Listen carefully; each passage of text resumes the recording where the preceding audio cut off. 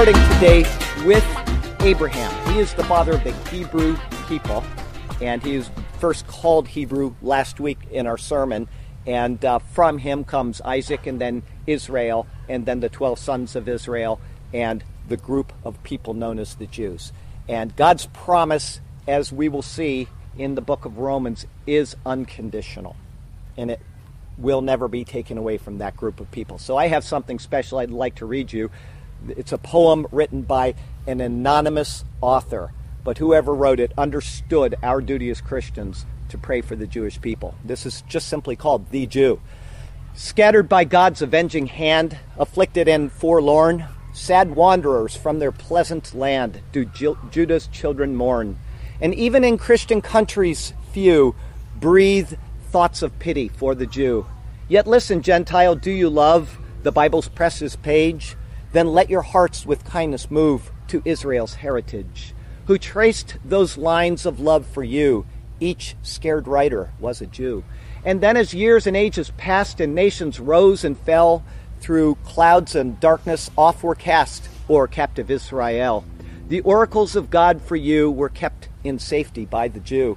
And when the great Redeemer came for guilty men to bleed, he did not take an angel's name, no, born of Abraham's seed. Jesus, who gave his life for you, the gentle Savior, was a Jew. And though his own received him not and turned in pride away, whence in the Gentiles happier lot, are you more just than they? No, God in pity turned to you. Have you no pity for the Jew? Go then and bend your knee to pray for Israel's ancient race. Ask the dear Savior every day to call them by his grace. Go, for a debt of love is due from Christian Gentiles to the Jew.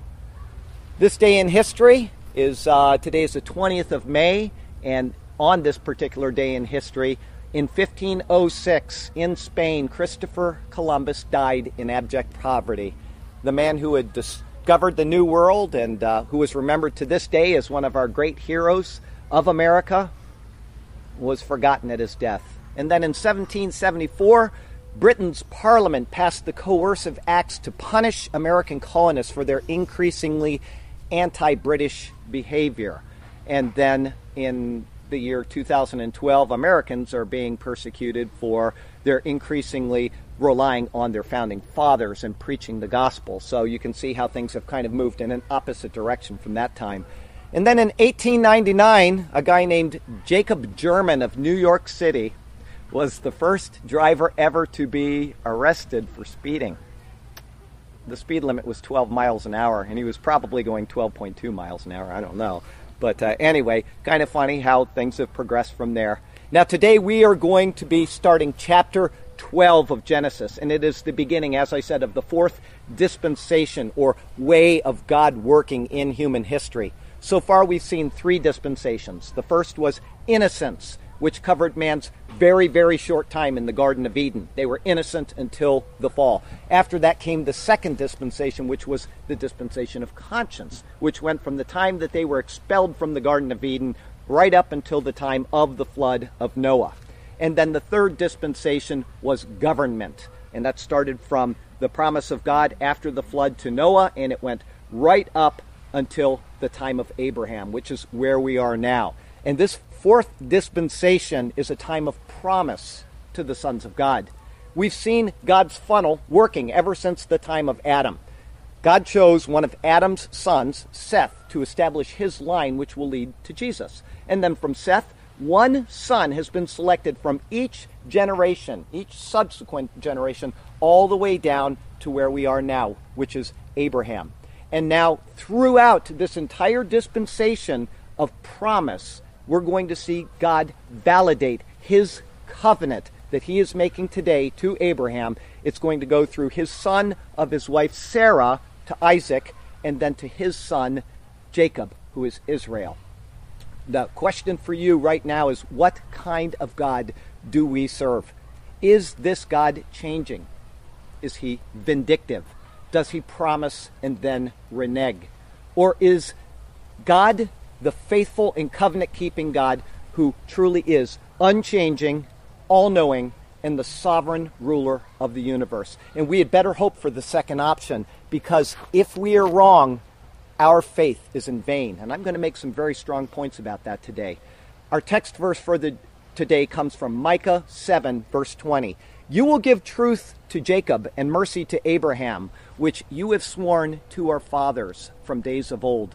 We all have choices to make, and how immensely important is the choice, shall I take God at his word?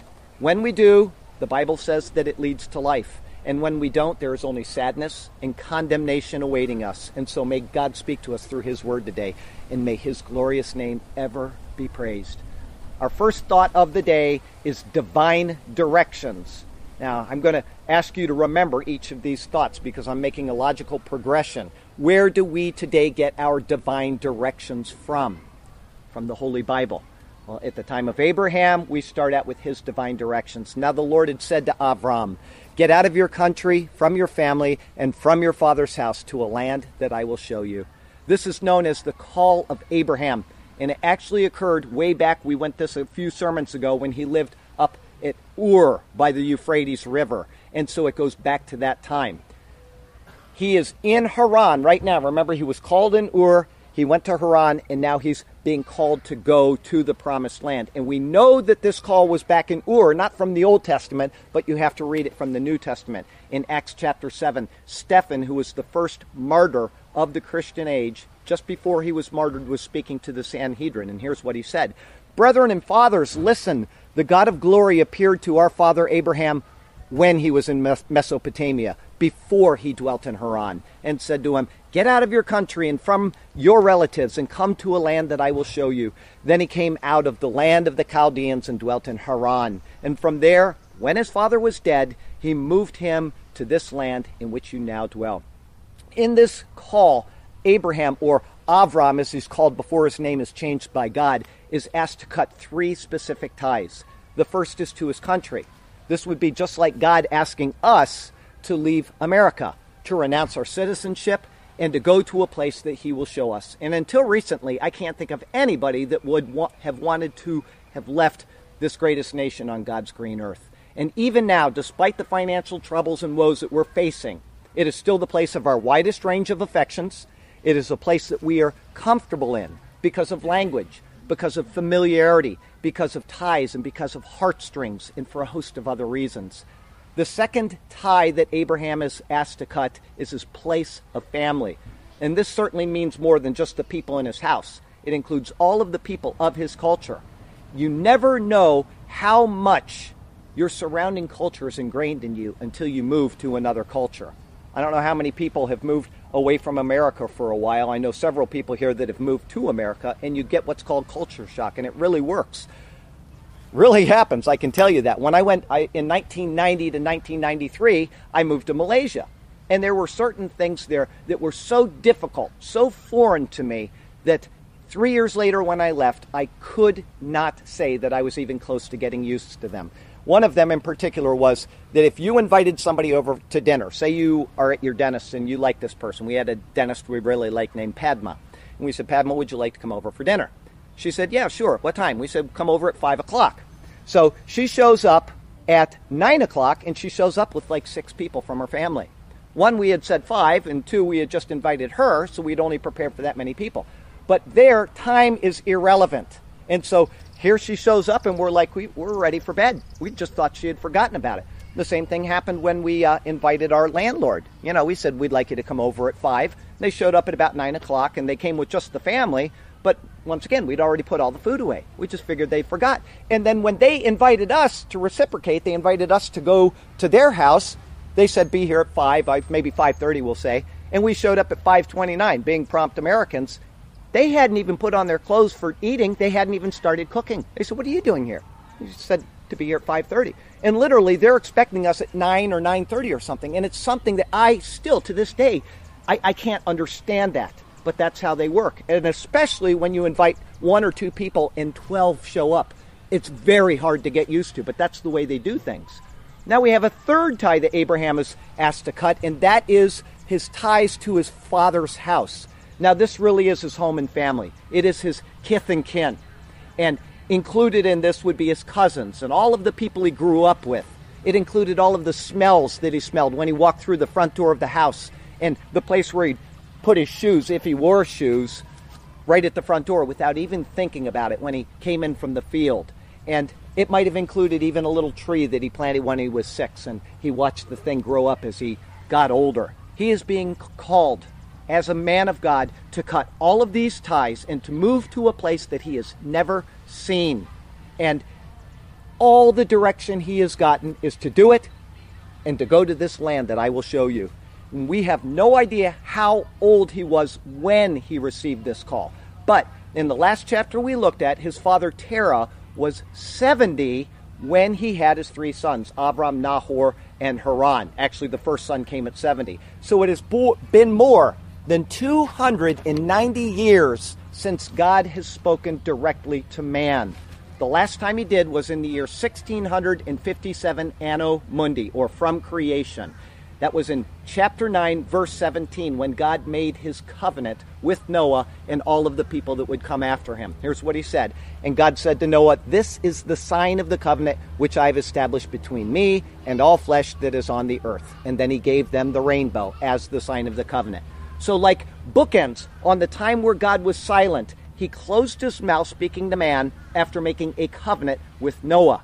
And then he opens it again to direct Abraham to the covenant land that he will give him.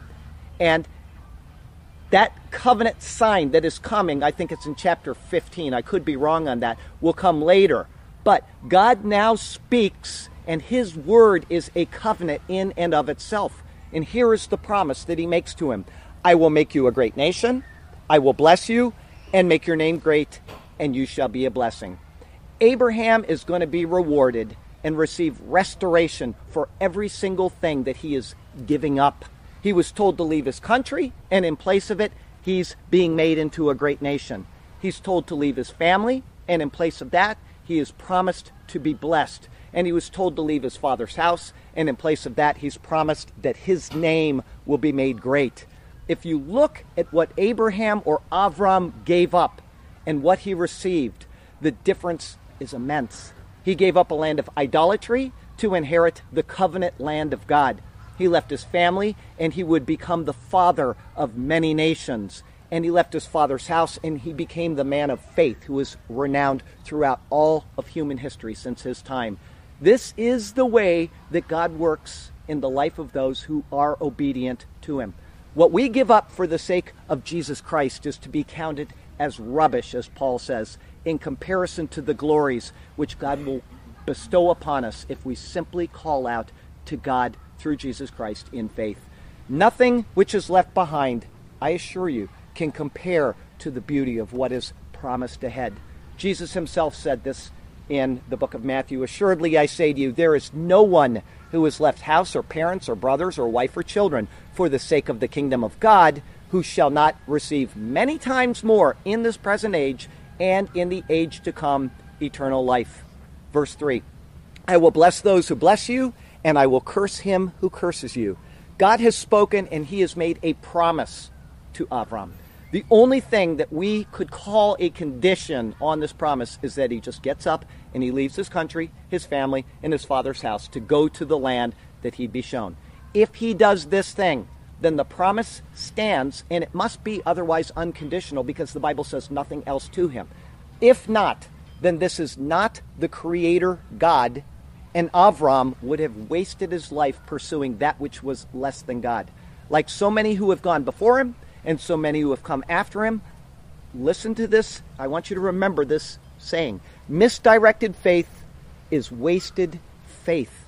I can give you an example right now. People over on the other side of the world, or here in America, they strap themselves with dynamite and they go blow themselves up in a shopping mall, and they think that they are serving God.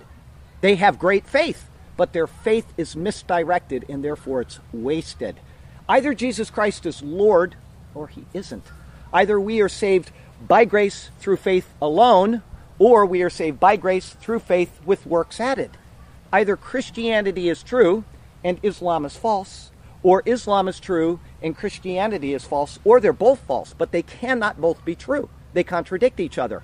Either Ellen G. White, who is the founder of the Seventh-day Adventists, was a prophet, or she was a false prophet. Either Mormonism is true and Christianity is true, or Christianity is true and Mormon is false. I'm sorry, I said true, I meant false the first time. Or they're both false. But once again, those two are irreconcilable. Mormonism and Christianity cannot both be true. Either Jesus Christ is a created being, as the Jehovah's Witnesses claim, or he is the eternal God. Only one can be true. Where is your faith directed? It is the most important question in the world, because if your faith is misdirected, then you are still in your sins, and only condemnation in hell awaits. You see, in the book of Numbers, we're told this: God is not a man that he should lie, nor a son of man that he should repent. Has he said, and he will not do? Or has he spoken, and he will not make it good? Avram was asked to leave his home and to go off to a place that God would show him. And in exchange, God made him a promise. And it is an otherwise unconditional promise to him. And because it's written in what we believe is God's Word, the Holy Bible, then we are asked and expected to believe it just as it's written. And this is especially important because this promise of a blessing is passed on from Avram to his son Isaac, as I said earlier, and then from Isaac to his son Israel, who is Jacob when he was born. The promise to Isaac is recorded in Genesis 26, and I want to read it to you. Then the Lord appeared to him and said to him, "Do not go down to Egypt. Live in the land which I shall tell you. Dwell in this land, and I will be with you and bless you. For to you and your descendants I give all these lands." He's repeating what he said to Abraham. "And I will perform the oath which I swore to Abraham your father. And I will make your descendants multiply as the stars of heaven. I will give to your descendants all these lands, and in your seed all the nations of the earth shall be blessed, because Abraham obeyed my voice and kept my charge, my commandments, my statutes, and my laws."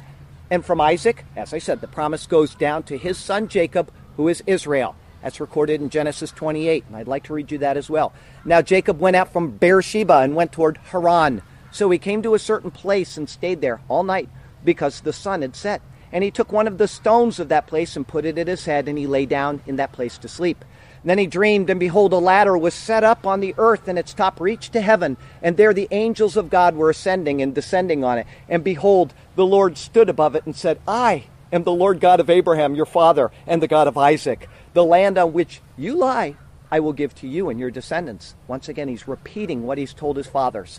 "Also your descendants shall be as the dust of the earth. You shall spread abroad to the west and to the east, to the north and to the south. And in you and in your seed, all of the families of the earth shall be blessed. Behold, I am with you, and I will keep you wherever you go, and I will bring you back to this land, for I will not leave you until I have done what I have spoken to you." Now, the reason why I'm quoting these particular verses is because Paul brings them up again in the New Testament, and he says that they still and that they always will apply to the people of Israel.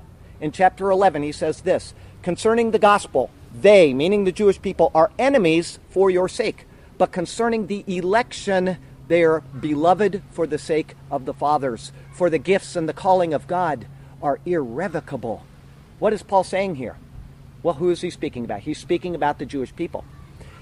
The unbelieving Jewish people, by the way. In general, they are the nation of Israel to this day.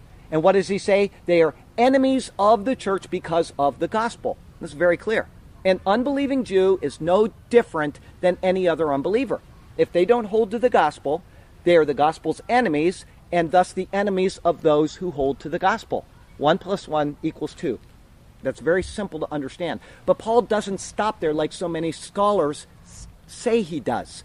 And replacement theology is something that says that the church has replaced Israel, and that Israel is out of the covenant graces of God. For them, it's just so long, baby. But how someone can come to that conclusion is mystifying. They actually have to stop in the middle of the verse I read. What is Paul saying elsewhere in Romans? Just a little further down, he says, "Concerning election, they are beloved for the sake of the fathers." Well, who are the fathers? They are Abraham, they are Isaac, they are Jacob, they are the 12 sons of Israel, and even David is called a patriarch or a first father in the book of Acts. Israel is beloved because of the promises that were made to these people. They are the elect of God. If they are elect, then they cannot be cast off as a corporate body, only individually when they reject Jesus Christ.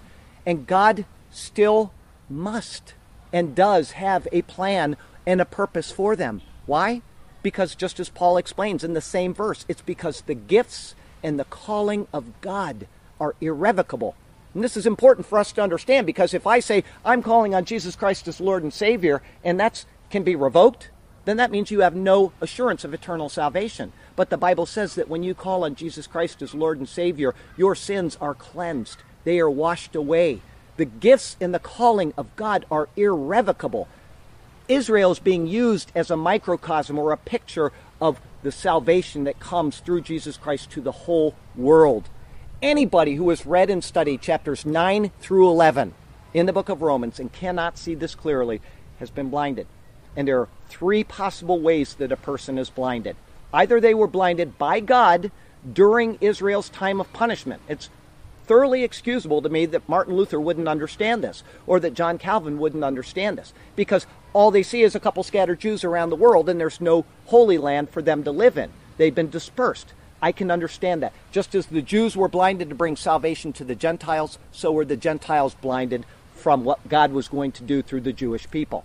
The second possibility would be an unwillingness to open their eyes to what God has done in human history. In 1948, reestablishing the Jewish nation, and then in 1967, returning Jerusalem to the Jewish nation. So they're not wanting to understand because of the teaching they got. They'd rather hold to the teachings that they'd received than look at what God is doing in human history. And there is a third possibility, and I bring this up from time to time. It's just simply anti-Semitism. I hate the Jews, and I don't want to believe that God has anything to do with them. And I would pray that's not the case, but I can tell you it's much more prevalent in the church than we may realize. There is a lot of anti-Semitism out there, but God has chosen them, and we cannot work against them without suffering our own consequences. The only time that a covenant like this can be broken is when it is conditional. And this covenant to Abraham and all of the other ones that he is giving are unconditional unless they say otherwise. But people know better than Paul, and people know better than God. Or they think they do. And so they take the church and they insert the church where it does not belong, and they take Israel out of these promises. So what we need to do is to remember this, especially in our nation today, where we are so close to turning our blessing upon the people of Israel into a curse.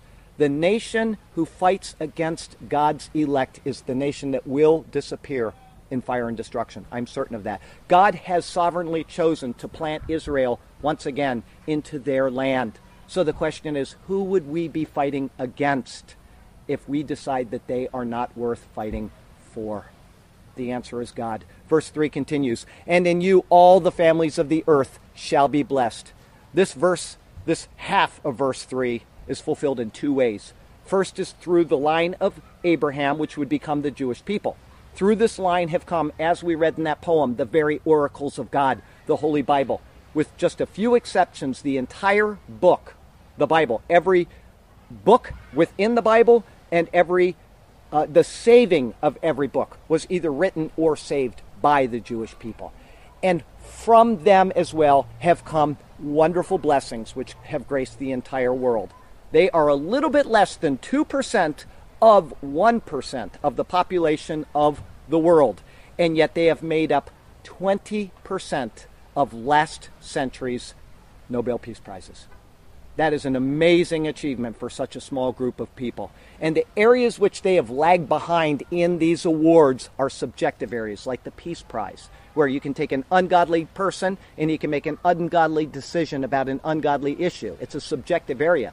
But when put side by side with real human achievement, the Jewish people have excelled in literature, in chemistry, in medicine, in physics, in economics, and in every other major discipline that these awards are awarded in. Apart from the Jewish people as a whole, though, but still part of the Jewish people, is Jesus Christ. That is the ultimate fulfillment of the blessing given to Abraham. He is the ultimate Jewish person. He is the Messiah who came from the seed of Abraham, and in whom truly the entire world is blessed. And that brings us to our second thought today, which is obedience to the word. We have divine directions, and now we have obedience to those divine directions. Verse 4, so Abraham departed as the Lord had spoken to him, and Lot went with him. So Abraham departed as the Lord had spoken to him. He is being obedient to the word which he was given. It's probably good to note that the word of the Lord at the time of Abraham is the same as the word of the Lord today. The only difference is that instead of coming in dreams and in visions and prophetic utterances, it now comes in the pages of the Holy Bible. And I believe that this is the only way that we receive the word of the Lord. People will disagree with me, but I believe this is what we have as God's testimony to the people of the world. Put that down so I don't swing it around too much. Do you know that the Bible has rules about the conduct of a church? For example, in the book of 1 Corinthians, we are given specific rules about the speaking of tongues in a congregation. And do you know that most tongue-speaking congregations don't obey those rules? So I'm going to give you something to think about. If the Bible has been breathed out by the Holy Spirit, as the Bible states, and the Holy Spirit is the one who is given guidance for speaking in tongues, then you can know this 100% for certain, that if a church is not obeying the rules which are given, then the tongues are not divinely inspired. They did not come from the Holy Spirit. 1 + 1 = 2. Don't be led astray in your thinking by people who would rather make a show than rely on what the Bible teaches. It isn't complicated. Abraham was given a word from the Lord, and he obeyed. We likewise have the word from the Lord, and we obey or we disobey. And if we disobey, we do it at our own loss. If we can't get such simple things straight, like speaking in tongues in a church, then how can we get the weightier matters which affect our very souls right? Like the Trinity, like the deity of Jesus Christ, and some very, very important issues. The all-sufficient atonement of Jesus Christ. How can we understand something complicated when we can't get speaking tongues right in a congregation? We need to be very careful about how we look at this book. If you want to be remembered by God as a person of faith, then all you need to do is obey the word of the Lord, just as our father Abraham did. Verse 4 continues, and Avram was 75 years old when he departed from Haran. He was born, as we said last week, in the year 2009 from creation, and his father died in the year 2084 when he was 75 years old. Once his father was dead, Avram left Haran, and off to the promised land he went. Verse 5, then Avram took Sarai and his wife, and Lot, his brother's son, and all their possessions that they had gathered, and the people whom they had acquired in Haran, and they departed to go to the land of Canaan. So they came to the land of Canaan. Avram is now the leader of the family. He leads the way in this new adventure. Their father, Terah, died so very close to the promised land, back up in the land of Haran. And how many people are just like him? They start their journey of faith, but they never finish it. They study about Jesus, they hear what they need to do, but they never make that final leap into his protective care. And so they remain forever outside of the grace of God. And I'm going to give you a lesson or an example of that after we're done today. But Abraham and his wife and Lot and everything they had, including human servants, picked up and departed to Canaan, the land of servants. And the Bible says they arrived safely too. Now, when I was in Malaysia, there was a very sizable portion of Indians who lived there. They were 8% of the population. The blacks in America make about 12% of our population, but the Indians in Malaysia made up about 8% of the population. When Malaysia was being colonized by the Brits, they had already colonized India many years before. Some of the wealthy landowners from India picked up and they saw the opportunity to go to this new colony. And when they did, they took their favorite servants with them. Now, the Brits eventually left Malaysia, but the Indians who stayed and worked in the tea plantations and were servants in the people's homes, they stayed behind. And so this is one way that the people of the world get around. Some move by choice and some move by force. Verse 6, Avram passed through the land to the place of Shechem, as far as the terebinth tree of Moreh, and the Canaanites were then in the land. After entering Canaan, Avram went as far as a place called Shechem. This location is key to the Bible in both Testaments. It's between two mountains. One mountain's called Mount Gerizim, and one is called Mount Ebal. Here is where God first met with Avram. It is the spot where Israel's daughter Dinah is going to be raped. And then his two of his sons, his second and his third son, Simeon and Levi, go in and they kill the entire population of males in the town of Shechem because the people in the town defiled their sister. It's also the spot where Joseph's bones would be buried after Israel came out of Egypt. And it became a town later which belonged to the Levites, which means that it was a priestly town within the people of Israel. And then after Israel divided into two nations, Judea and Israel, the 10 northern tribes, it became the capital of those 10 tribes. It's also the town in the New Testament known as Sychar, where Jesus spoke to the woman at the well. And most people know that story. It's in John chapter 4. The history of this place is very rich, and it goes all the way back through the ages to the time of Avram, and where he first met with God in the Promised Land. There in Shechem, Avram stopped at Alon Moreh, or the terebinth tree of Moreh. Now, some translations will say the oak of Moreh, or I think the King James Version says the plain of Moreh. Can mean different things. The word Moreh, though, means teacher. And in a moment, we will see where that name came from and who this teacher is. And that brings us to our third thought, which is a promised possession. We have divine directions, we have obedience to the word, and now we have a promised possession. Verse 7, Then the Lord appeared to Avram and said, To your descendants I will give this land. This verse is one of the most important to know and to understand of any that you will come across in the entire Bible. By it, you can continue dating history from the beginning of creation. By it, you can understand how long the people of Israel actually dwelt in the land of Egypt. And it's not 430 years the way that most people think. By it, you can understand the doctrine of salvation by grace through faith, apart from the law. This one verse will tell you all of those things. So much is tied up in this one verse that if we were doing a Bible study right now, we could spend hours and hours on it. The Lord appeared to Avram. What does that exactly mean?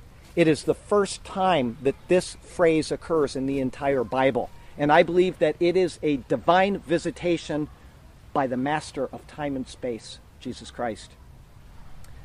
Numerous times in the Old Testament, the Lord appears to people in human form. He will show up now with Abraham. He'll show up a little bit later with Abraham. He's going to show up to Joshua. He's going to show up to the parents of Samson. He's going to show up to a guy named Gideon and other times as well. And I believe that it is the eternal Christ that is presenting himself to each one of these people. Yes, this may sound goofy, but I believe that Jesus Christ appears in his own past and he directs human history, which leads to himself. When he came to Avram, he made an unconditional promise. To your descendants, I will give this land.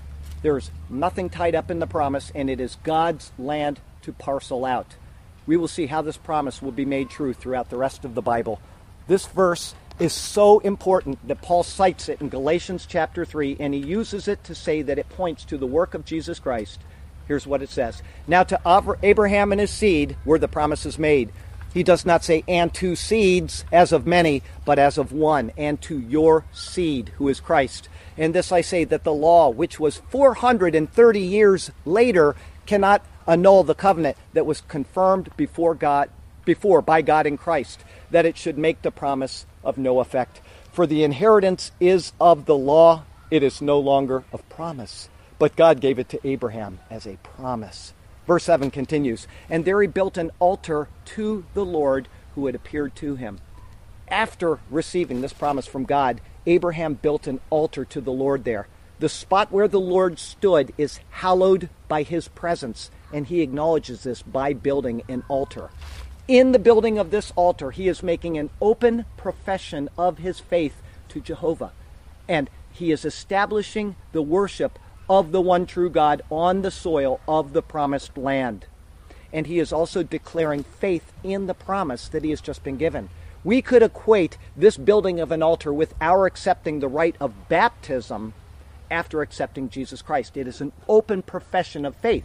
When I take somebody out there and I baptize them out there, they're saying, I want to publicly acknowledge that I am a follower of Jesus Christ. That's what he's doing right here. Here at the terebinth tree of the teacher, Avram met the great teacher, who would be recognized with that exact title, teacher, more than 40 times in the New Testament Gospels. Verse 8, and he moved from there to the mountain east of Bethel, and he pitched his tent with Bethel on the west and Ai on the east. After leaving the shade of this terebinth tree, Avram moved to a mountain which is east of Bethel and which is west of Ai. Bethel means house of God, and it will become a very important place throughout the Bible. As I said a few moments ago, it is the place where Jacob saw the ladder reaching to heaven. And guess what Jesus says in the book of John, the first chapter of the book of John? He says, that ladder is me. You will see the angels of heaven ascending and descending on me. And the other town, Ai, means a heap of ruins. This spot where he now is a picture of our own life on earth. The house of God, Bethel, is a picture of heaven. And the heap of ruins, which is Ai, is a picture of hell. Avram is between the two of them, having pitched his tent.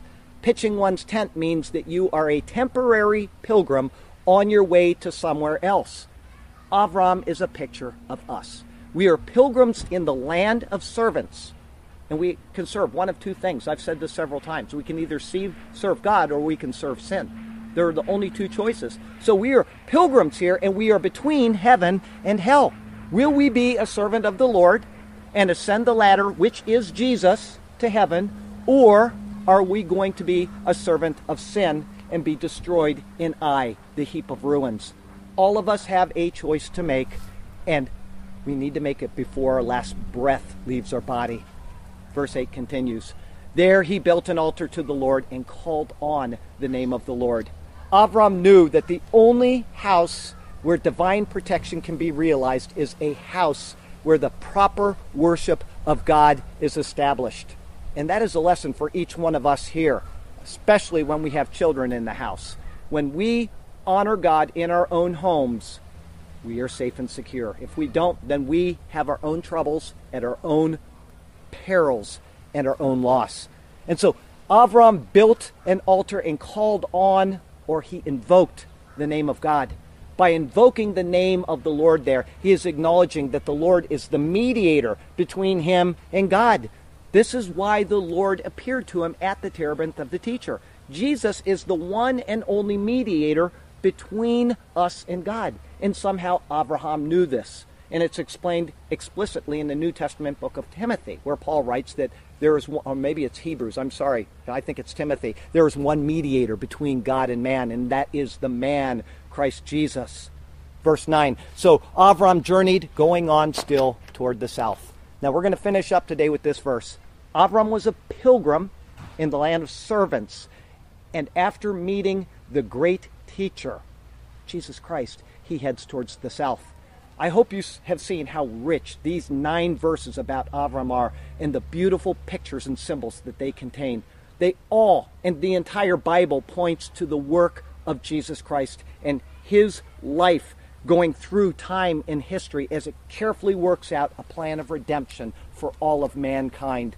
He has given us pictures of paradise in these 9 verses. He's given us pictures of hell. And he has shown us the way to obtain the former and to avoid the latter. In the end, what he asks for is simple faith. That's all. Jesus asks us to believe that he is who he said he is, and he has done what he said he has done. If we can just believe that, if we can believe the promises that he has made, then he will safely carry us to the home which he has prepared for us. Avram built an altar where the Lord had been, and he continued to worship the Lord as he traveled. For some of us, Jesus Christ has already tread upon our hearts.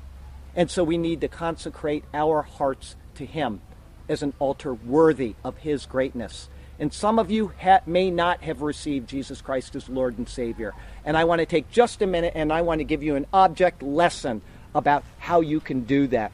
I was watching, has anybody here seen Indiana Jones and the Temple, the Last Crusade? There you go. It's the one where they're looking for the chalice that held Christ's blood in it.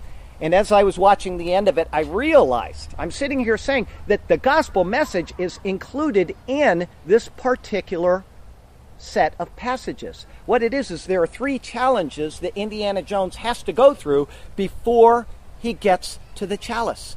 And we'll equate the chalice with the blood of Jesus Christ, it being the blood. The first challenge is, the only clue in there is the penitent man may pass. And here we have this machine, this cunningly devised machine that comes out of nowhere, and it cuts people's heads off when they're not paying attention. And so the penitent man, the man who is humble before God, he gets down, will pass. And as he's going there, he's thinking about this. He's thinking about how to get through this particular cunning device. And at the last second, he says, penitent. He's humble before God. He gets on his knees, and he jumps through it, and the thing doesn't kill him. So he has reasoned out what is going on in life, that there is a God and I need to be humble before him. But then he comes to the second challenge, and all it is the name of God. How do you know the name of God? And there's all these letters that are laid out in front of him on these stones. And as he's walking along looking at these stones, he's saying, the name of God, the name of God. And there's all these names of God. And then he realized it must be speaking of the eternal God. I am who I am, Jehovah.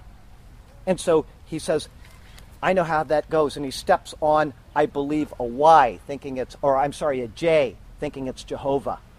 And he starts to go through, and you see down there's this giant chasm, which is like a picture of hell.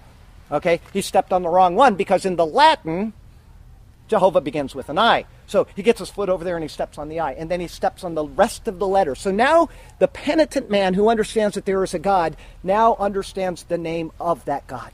And he understands that there is one way to get to that God. And that's by following properly his word.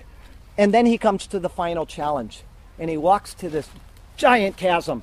And it's so deep that you can't see the bottom of it. And it has got on the other side the cave where the golden or the chalice of Christ is. And it's so far away, it would be like me being able to jump from over to that fence way over there. Impossible. It is impossible that any human being, even with a jumping start, could get over there. And the only clue he's given is that it is a leap of faith. That's it. It's a leap of faith. And so what does he do? He says, I have the knowledge, and I have the right God. I'm just going to have to put my trust in him. And so what does he do? He says, I'm going to do it. He puts his hand over his heart, and he sticks his foot out, and he lands on solid ground. And then the camera swings off to the side, and you see this walkway that was impossible to see because it matched the wall on the other side. And when you come to make that leap of faith in Jesus Christ, everything becomes instantly clear that was not clear before. And you look over and you can see that you're standing on solid ground when in fact you thought you were going to go into an abyss. And that is what Jesus Christ asks us to do, is to simply demonstrate faith in him. I am the way, the truth, and the life, and no one comes to the Father but by me. And I'm going to say, I accept that. Whether I can fully reason it out or not, I'm going to make that leap of faith. And all of a sudden when you do, and I assure you this is true, everything comes into clear focus. So that is what God expects of us, is to make that last leap of faith. All the head knowledge in the world is not going to save you. I know professors that teach Bible, that teach Hebrew, that aren't any closer to God than any pagan in the rest of the world. And I know people that know the name of God, and they know how to talk about God. They stand in pulpits, and they have no faith in their heart for this. But that final leap of faith, everything clears up, and it is eternal. You can never lose the knowledge of God once you have received it. And if you have received Jesus Christ as your Lord and Savior, you are eternally saved. The Bible says that even now you are seated with him in the heavenly realms. I would pray, if this is so, that you would dedicate your life to acknowledging that fact by placing him properly on the altar of your own heart to the glory of God who saved you. Here is our poem of the week. It's called The Call of Abraham. Now the Lord had said to Avram, a directive I have for you. Get out of your country and from your family too, and depart from your father's house, my son. Yes, leave everything behind. I want you to leave because you are the one. You are a great part of the plan I have designed. Off to a land that I will show you. There I will make you a great nation. I will bless you. This is what I'll do. But you must first start on this great migration. I will make your name great. My promise is true, and you shall be a blessing. I will curse him who curses you. There will be no second guessing. And in you all the families of the earth shall be blessed. So Avram departed, and for the journey he was dressed. He departed as the Lord had spoken, taking along no doubt, and Lot went with him, as did his wife and others too. He was 75 years old when they headed out. So to the place of Haran the company bid adieu. Off to the land of Canaan Avram did head away, and they arrived in that land, the land of promise. They passed through to Shechem, and there they did stay. Avram was of faith, not a doubting Thomas. There at the terebinth of Moreh, with Canaanites all around, the Lord appeared to him, saying, to your descendants I give this piece of ground. So he built an altar to the Lord whom he met there. Yes, he built an altar on that very spot. He acknowledged his mediator, the one who handles prayer. And so should we do the same with contemplative thought. Avram then moved from there to the mountain east of Bethel, and there he pitched his tent, Bethel on the west. And to the east was Ai, a picture of the place called hell. Avram was a pilgrim on the earth, but he passed the test. There he called on the name of the Lord and clung faithfully to God's holy word. So Avram journeyed, going on still toward the south, and surely as he went, the praise of the Lord was in his mouth. We remember Avram, this man of faith, whose faith was great, and each of us should surely follow in his path.